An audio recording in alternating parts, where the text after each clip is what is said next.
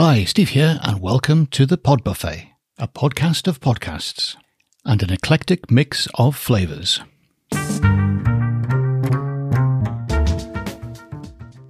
And in this episode, I'm delighted to bring you Jane Beddall of Crafting Solutions to Conflict. Here she is.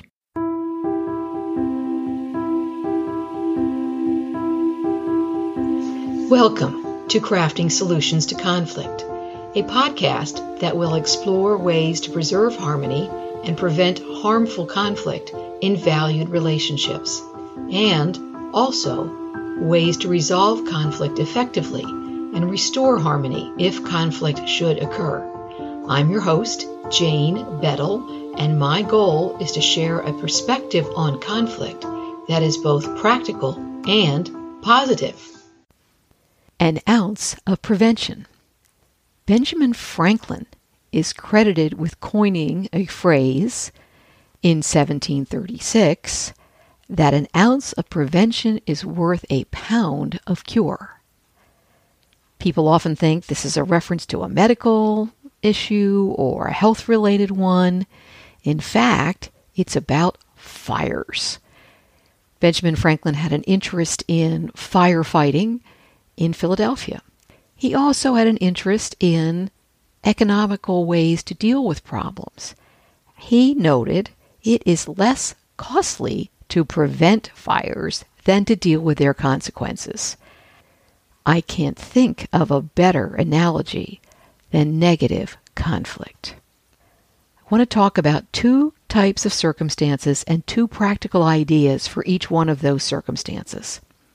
The first is the brand new relationship that is meant to last, that you're going to care about, that matters to you. You don't want to have negative conflict crop up. If you have an inkling that it might, and you probably would know those circumstances where it might, first, prepare yourself. Know yourself and how you might say or do something you wish you hadn't, or not say or do something you wish you had, and be ready. Second, keep an open mind. Avoid making assumptions. Don't blame this new person to the relationship for things this person can't control.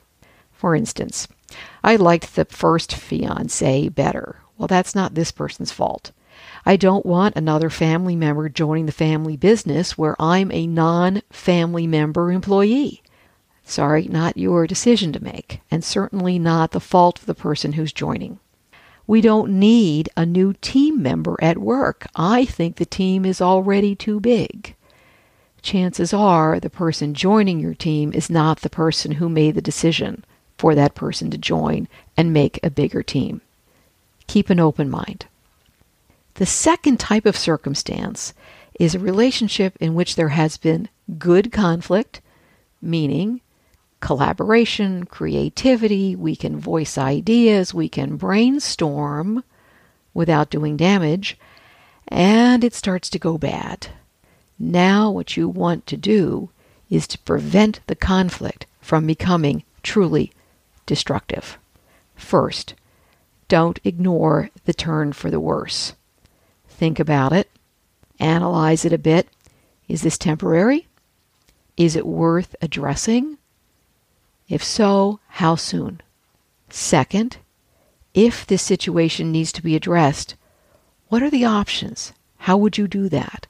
Is it a direct conversation? If so, is that in person? Is it by phone? I'm always wary of email conversations and texts even more. They're so short and they can be so easy to fire off. Tone can be such an issue. If it's a workplace situation, should you be talking to HR? Is there an elder or some other respected person who can help with the situation? Think about it. Pick the best option. Note that these are process ideas. They are not content ideas. When you get in the habit of using better processes when you face conflict, you can apply your better processes to lots of situations. Give it a try. Thank you for listening. If you enjoy the Crafting Solutions to Conflict podcast, please subscribe. Until next time, I'm Jane Bettle.